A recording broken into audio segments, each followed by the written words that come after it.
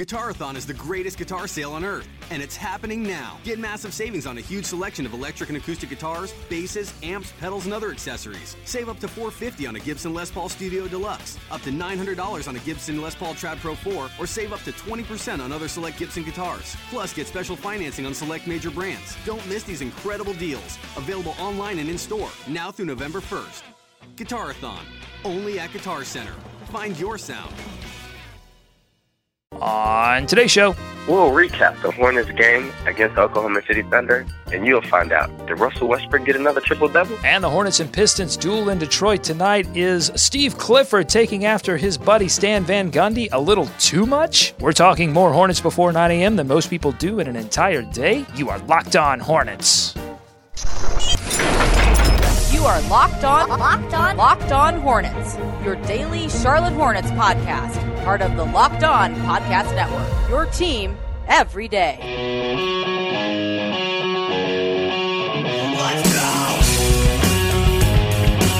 Welcome into Locked On Hornets here on the Locked On Podcast Network. Charlotte Hornets news and analysis in your podcast feed every day, whenever you need it, here on this Thursday morning. Today's episode is brought to you by SeatGeek, the easiest way to buy tickets to the sports that you want to see. Download the free SeatGeek app and use our promo code LOHornets for $20 off your first purchase. I'm Doug Branson. David Walker still on vacation. Joining me this morning is our ESPN insider. He's covering the Hornets for ESPN Charlotte, Justin Thomas. Justin, welcome in, my friend. I think this is your first time guest hosting on the morning show. Yes, this is. I've always heard great things about the morning show, and thankfully David is on vacation for me to make my debut, so I'm happy to join. All right. Well, we are part of the Locked On Podcast Network, your team every day. Head over to iTunes, search Locked On, and find podcasts on the NFL, golf, fantasy sports. It's the fastest growing podcast network in the world. My morning got started in the right direction, Justin, with a little perspective from my friend Peter, who used to be a host on this show back when we covered the Charlotte Bobcats, when this was called Podcats. Those were different times. Peter texted me you know how Facebook does these memories where they'll dig up old posts. They digged up one of Peter's posts, and it reads as such. This was from January 5th, 2011. The Bobcats just won an overtime game with Eduardo Nájera and Kwame Brown on the floor. Paul Silas for president, please and thank you. That's a while ago. Yeah. Well, it puts things in perspective. As you know, we're going to recap this game where the Charlotte Hornets put up 123 in regulation against Russell Westbrook and the Oklahoma City Thunder. Just remember, never forget where this thing came from all the way back. This was pre-Kemba. I dug this game up. It was the Bobcats taking on the Minnesota Timberwolves in Minnesota. Overtime game, 108-105, the final score for the Bobcats. Boris Diaw put up 16. DJ Augustine dropped 16. And it was actually Tyrus Thomas off the bench scoring 21 on 10 of 18 shooting to lead the Bobcats. And Boris Diaw attempted 10 three-pointers. Only made 2, but he attempted 10 three-pointers in this game. At least he was aggressive, right? At least. Hey, be aggressive, be aggressive. Okay, let's get into. Okay, we talked about the dark times. Now let's talk about some of the good times that are happening, and we'll start in Charlotte, where Russell Westbrook and the Oklahoma City Thunder made their only trip to Spectrum Center this season. The Hornets entered this game with an 11-game losing streak to Oklahoma City, looking to snap it. They got off to a good start, thanks in part to Frank Kaminsky, who finished the half with 17 points on 6 of 8 shooting. They go into the locker room up 60-55 at the break. Hornets open the second half on a 7-2 run, but after a phantom foul on MKG, one of the worst calls I've ever seen, who was trailing Russell Westbrook, awful. The Thunder go on a 19-4 run after that to retake the lead late in the third quarter. Hornets in trouble to the fourth quarter, where Nick Batum said, "Hey, Kemba, take a night off. We're going to need you in Detroit. I got this." He goes 4 of 8 from the field, 5 made free throws in the fourth for 14 points, 28 overall for Batum. Kemba adds 20 points and 9 assists. Kemba turning into the distributor in this game. Hornets hold on to the lead and get the win, 123-112. Russell Westbrook misses the triple-double by 2 assists. Charlotte remains one of the few teams Westbrook has not notched a triple-double against. Stopping Westbrook was key, but this win really boiled down to one thing for head coach Steve Clifford after the game. The biggest thing for me is the fourth quarter defense. It's been more than a problem, and they're obviously really good offensively. So 24 is the number that you're going to win with. When you can score, it gives you a chance to dig in like that, and against a really strong physical team with obviously the guy who's right now the MVP of the league. It's a good win. Good win, says Steve Clifford. Hornets hold the Thunder to 30% in the fourth quarter. What was different in this fourth quarter, in your mind, from previous games, Justin? To me, somebody told me this the other day and said it was a hot take, which I don't really agree is that hot of a take. But I think this was easily, in my eyes, the Hornets' most impressive win on the season. Going into this game, you had Clifford call the team out for being soft. They're not tough. They pick and choose when to play. In Oklahoma City, if they're nothing, they're tough, they're physical. Clifford just used both of those words in his post-game presser. And I believe it was about 6 minutes and 37 seconds left in the fourth quarter, and Charlotte was trailing by 2. And I remember MKG getting a long rebound, which led to a Nick Batum bucket, I believe. And after that part, they were tough in the fourth quarter, because there are a lot of games where you watch the Hornets and it gets late into the fourth quarter, and you say, this can either go this way or this can go that way. And sometimes they win those games, sometimes they lose them, and sometimes, teams choke up and actually give them a win. But they didn't leave this game to chance. They won this game. The 50-50 plays, the hustle balls, all of that, they were able to get. And it was tough for me, because watching the game, Steven Adams and Enes Kanter, there was no answer for them. There was whenever they tried, Spencer tried his hardest, Frank tried, Roy did nothing, but, Clifford agreed otherwise. And when it mattered, they were tough, and that was a very good win. Without Cody and having to play Spencer Hawes 25 minutes, usually when you have to play Hawes 25 minutes, it could get ugly, but he was great. Kaminsky showed up and said, hey, guys, you can calm down. I'm still a decent basketball player. And they were able to pull out a good win. Justin, I was going to disagree with that hot take and say I don't know if that was the most impressive win, but as I look at the schedule and the wins and losses, we've talked often about how the Hornets have dropped, 6 games now to the top 3 teams in the Eastern Conference as they sit in 4th place. They've got 2 wins over Atlanta, but both of those wins came before Atlanta really started to figure things out over the past couple of weeks. So, yeah, this is probably just on paper one of the best teams that the Hornets have been able to beat this season, and they did it because they were very physical in the fourth quarter. And I thought MKG did a great job on Westbrook the entire game. Westbrook's going to get his numbers. It's just like, any superstar, Kobe in his prime. How do you stop Kobe in his prime? It wasn't about keeping him from getting 30 or 40 points. It was about making him take 30 or 40 shots to get those points. And MKG certainly did that. The Hornets had some problems in keeping them out of transition. I believe they had 30 transition points. That was an issue in this game. And I thought the defense, through quarters 1 through 3, really struggled to stop the Thunder. But in the fourth quarter, when it mattered, Spencer Hall, I thought it started down low. Spencer Hawes, Roy Hibbert getting physical with Kanter and Adams, matching their physicality, matching their intensity, really made a difference. So, Justin, real quick, we're entering January, okay, and games are starting to matter, and college basketball is heating up, and so, I know you want to get to the game. You want to see these games in person. Well, SeatGeek is the smartest, easiest way to find tickets for the games you want to see up close and in person this season. There's nothing like being at the game for the biggest plays of the year, and with SeatGeek, it's never been easier to get the seats you want for a great value. SeatGeek has the best deals on every ticket in the house, wherever you want to sit, whether that's courtside, the club seats, or the upper level. It's easier than ever with this free SeatGeek app. I have it on my phone. It's the only one I use because it tells me where the underpriced seats are. The deals, they call out to you. They say, buy me, buy me. Best of all, our hardcore Hornets fans get a $20 rebate off their first purchase. To get your $20 rebate on tickets, download the SeatGeek app, go to the Settings tab, and click Add a Promo Code. Enter promo code LO Hornets, that's LO Hornets. SeatGeek will send you $20 after you've made your first purchase. Download the SeatGeek app and enter promo code LO Hornets today. Get your tickets easy and for the best price. Okay, let's get back to this game. Lot to like in that fourth quarter, but it was an entertaining game overall.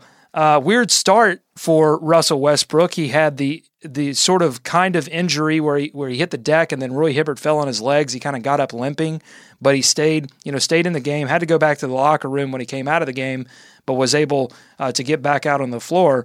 When he did get back out on the floor, Justin, during a dead ball, he throws the basketball too hard back at the ref who wasn't looking. The ref gets hit in the head, and then another ref comes in and calls a quick tech on Russell Westbrook.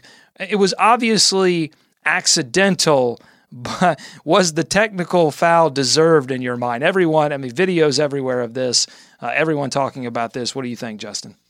You know what's odd about this? Guys can look at a ref, say a few words to a ref, and get ejected.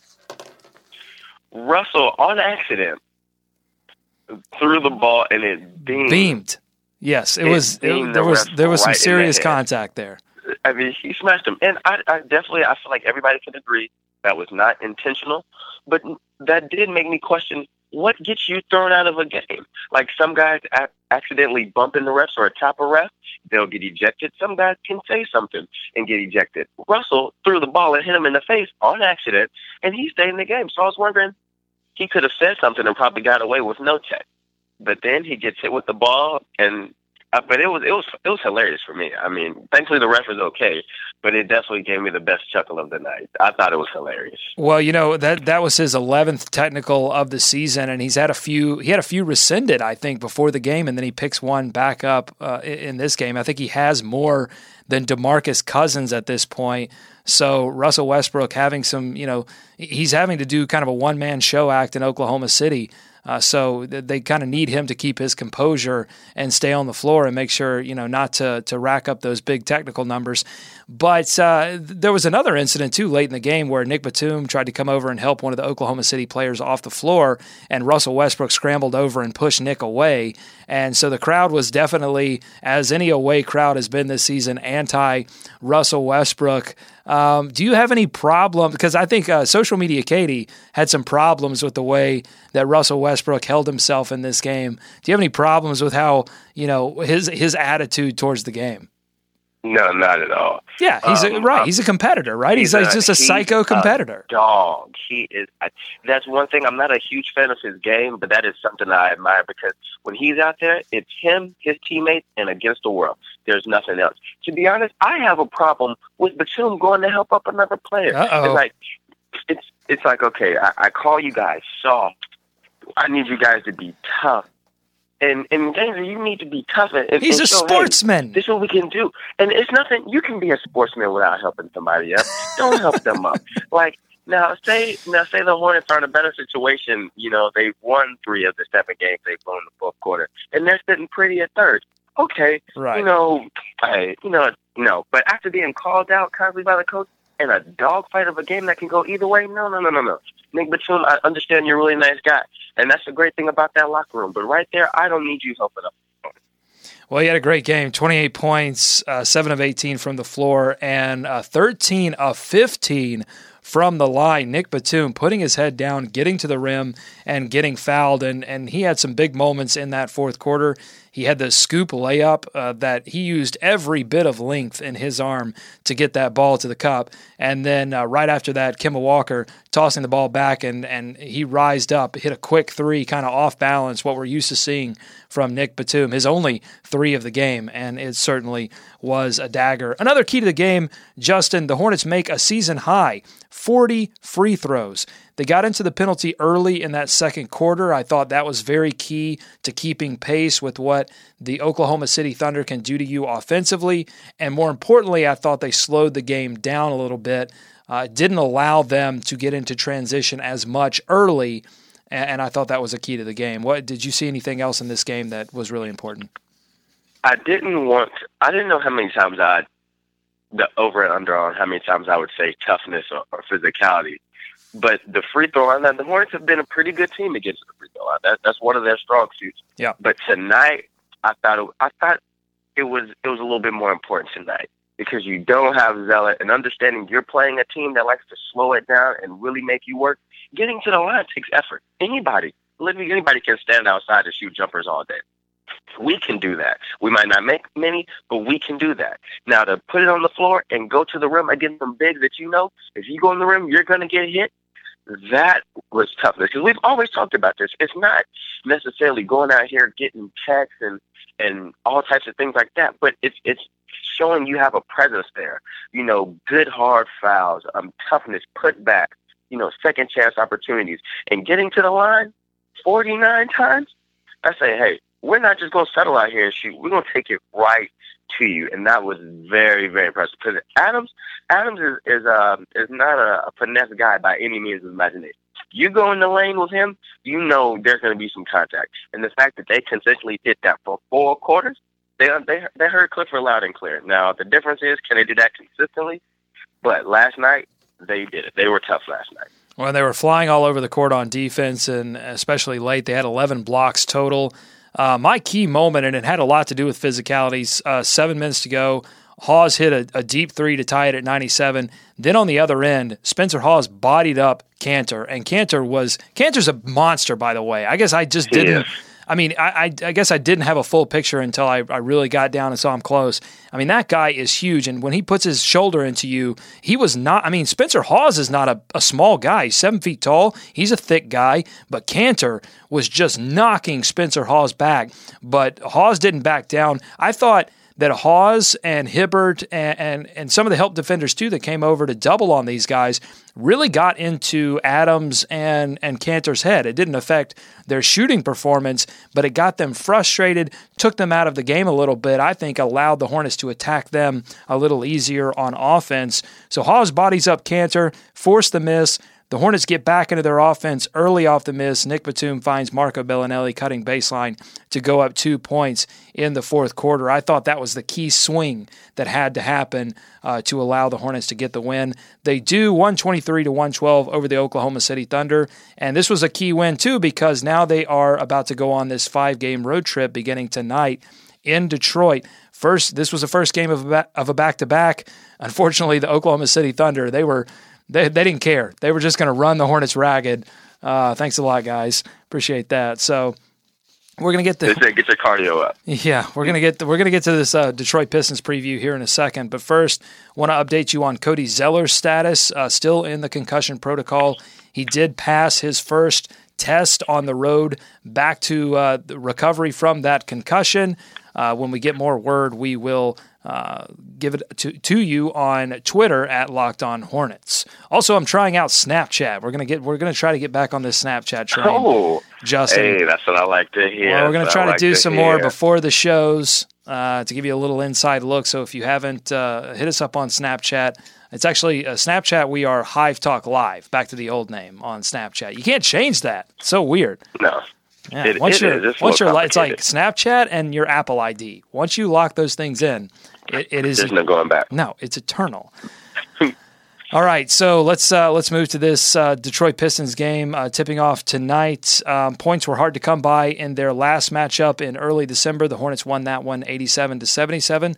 Neither team eclipsed 40% shooting, 30% from three, or 75% from the free throw line. It was an ugly battle, but the Hornets do get the win. In their first matchup, the Detroit Pistons blowing out the Hornets despite Andre Drummond running into some trouble and getting ejected. The Pistons are 2-8 in their last 10, though. Few answers for a team that was a darling pick out of the East because of their coaching and continuity. Lately, the Pistons have been poor communicators on defense. It's really strange to see. I mean, this team was supposed to be founded on defense like the Hornets, and they are struggling as well. This one, we always know what Clifford loves to say about the second night of back-to-backs. Good teams win on the second game of back-to-backs. And last night after the game, I spoke to Sessions and tried to see if we were all in the same wavelength. And he would not give me this was their most impressive win. I thought it was because of the game and circumstances going into it. But he said it, and we talked, and he said, any game in this league is hard to win, as I think every NBA player will tell you. And he said, there are things that we know we can fix and things that we need to do. Now, with that being said, this is the second night of the back-to-back. They're still without Cody. And when you play Detroit, it's gonna be a dogfight. It's not gonna be anything. It might not be cute. It might not be exciting. But for 48 minutes, you're gonna have to go out there and grind. Now, with Sessions saying that, I'm gonna see if Sessions and the Hornets can hold up to his word of understanding that we can cut down on these mental mistakes and we can be tough when need be. But the hardest thing about being in the NBA is consistency. The good teams are consistent, not so good teams are up and down. And tonight, there's no secret to what we know Charlotte needs to do. It's the same recipe of success as always. But the difference is they're gonna be a little tired. And Clifford says, good teams won the second night of back-to-back. I expect nothing but a dogfight, and we'll see if they can do it 2 nights in a row after coming off scoring 120-plus points. Yeah, I'm going to look at 2 guys off the bench, Jeremy Lamb and Marco Bellinelli. Now, Lamb obviously won't be getting as many minutes with Marco Bellinelli working his way back into the rotation. Bellinelli only playing 14 minutes against Oklahoma City as he works his way back from that sprained ankle. So if he gets a few more minutes tonight against the Detroit Pistons, you want him to play well because he's one of the guys that does have a little bit fresher legs than some of the other guys, so hopefully they can get a bounce from him. I don't know if there's been an official word, but I can't see Cody Zeller playing in this game, but I've certainly been surprised before. But I want to go back to the Pistons' struggle on defense. I think, honestly, if you look at this Pistons team, I think if you're the Hornets, you have to look at that team and go, if we don't start playing defense, they ramped it up in the fourth quarter against Oklahoma City, thankfully. But if they don't start they had to, because the rest of the game they had struggled to especially close the Thunder out at the end of quarters. I mean, just lapses at the end of quarters and lapses overall in the game. I think they have to look at this Pistons team and go, this is what we could become. We could go 2-8. Over our last 10 if we don't lock down on defense, because it's poor communication, half-hearted on closeouts, leaky on the perimeter. These things sound familiar. Here's a quote from Stan Van Gundy after their latest loss. Quote, "I thought our closeouts were bad. We just left people open. It's like we hope people are going to miss early on. We wait to see if we're going to have to make the effort to close out." That sounds very familiar. Oh, that does sound very familiar. And Stan Van Gundy made a move about 6 games ago to put John Leuer in the lineup to basically play more forwards and play more defense, and it hasn't worked. They've gone 2-4 over that last 6-game stretch. But I just think this is watch it tonight, and if I think it's a look at what could happen to the Hornets if they don't lock down on defense, because that was supposed to be their identity. Justin, was tough defense. It was, and it's been more offense than defense, and that has to change. Going into the season, Clifford said it best. Going into this season, Actually, he said it last night also. He said we need to be top 10 in offense and top 5 in defense if we want to be a really good basketball team. And I've noticed this because I've thought and I've watched these games, and they're top 10 in defense, but yet they have these mental lapses. And I've boiled down the mental lapses are the difference between a top 5 defense and a top 7 defense. And it's really little. It's a fine line of just like with the lazy closeouts, not getting back in transition. Like there's just a lot of little things that could be fixed with effort. And yesterday is, the Hornets won, but they didn't play serious defense until the last 6-7 minutes of the game. Like you're not going to do that all the time. There's going to have to be a much consistent effort. That you're just gonna have to do it. It's not easy. I mean, you're playing in the NBA, play 82 games, but you talk this good game and you tell us, yes, we can right these wrongs, we can fix it. These are minute, we can handle that. We know what we need to do, but yet you don't do it. And easily, just like you said, the Hornets could easily go 2-8, like easily, and that fine line comes down usually in the fourth quarter. Or either getting off to poor starts. The Clippers said this is a first quarter league. If you get off to a bad start in the first quarter, things could just spiral out of hand through the complexity of the game. So we're going to see. The Hornets have talked a good game. Clifford clearly understands their recipe, and it's up for them to execute it. There's nothing else we could say about that. I want to go to one more interesting point that I picked up from the Locked On Pistons podcast, and Dan Feldman over there doing a great job on the Locked On Network. He talked about Stan Van Gundy in one of his recent podcasts, coach of the Detroit Pistons and a friend of Steve Clifford. And Steve Clifford has coached under Van Gundy in Orlando and coached under his brother Jeff in Houston, and talked about some concern about the effects of Stan Van Gundy's passionate responses during games and in the locker room, and really trying to get into these guys in Detroit, inspire them, pump them up, let them know that the defense is not good enough. But he's expressing concern because this was an issue when Van Gundy coached in Orlando. It was grating. That constant berating of guys when they're not playing defense well enough or not executing on offense the way that Van Gundy wants them to execute on offense, that with certain personalities, with certain guys, it can backfire and eventually wear thin on star players and other players as well. And I just started to wonder, because we've been talking about Clifford, who has had these same kind of passionate responses during games, and certainly it's probably happened in practice and in the locker room as well. And will this start to happen to the Hornets is the question that comes into my mind. If the message doesn't translate, if guys aren't listening, is that just a factor of them trying and failing to get better, or is it a factor of Clifford being tuned out a little bit? I wonder if there's a little correlation, a little parallel there, Justin. I do to a degree, and that's I'm glad you brought this up, because it's really difficult coaching pros. Like if you look, for example, Jim Harbaugh and Nick Saban. Nick Saban took his act from LSU to the Miami Dolphins and realized, hey, I can't bark at these guys and say the things that I do to these college kids. They're just not responding. He goes back to Alabama. It works. They're great. Nick Saban, he's with the 49ers. They were really good for about 3 to 4 seasons, but he was just such a grinder. And sometimes that wears on you. Eventually, he makes his transition back to college, and it works.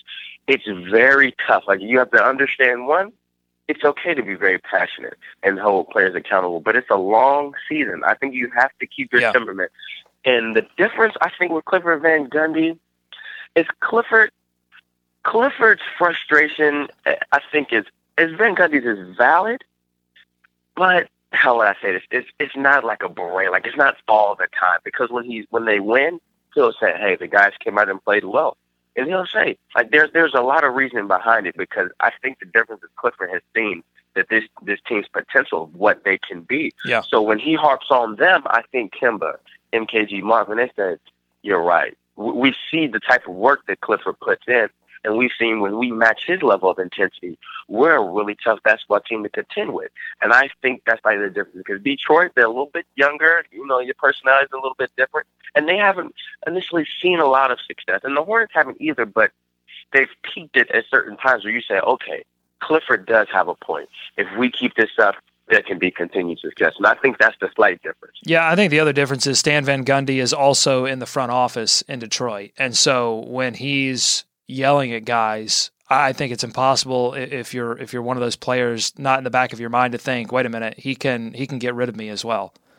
I forgot about that. That's a great point. So I think that's a difference as well, as whereas with Clifford being a coach only, I mean, I'm sure he has a voice in certain transactions, but ultimately Rich Cho is a GM. I think from a coach's perspective only, your player, you're listening to that, you're going, this guy just wants to make me better. He's not, there's no like, oh, well, he's saying this because there's a contract coming up, or he's saying this because, maybe I'm part of a trade discussion. I mean, there's no thought like that. I think that's another difference. And I think too, that the Hornets have personalities that are very coachable and respond. And obviously, I mean, they've, when you ask them about these different comments about Clifford saying that the defense is soft, or that Clifford saying that they're not physical enough, these players, they come out and they agree. And it's shocking, they're challenged and they accept the challenge.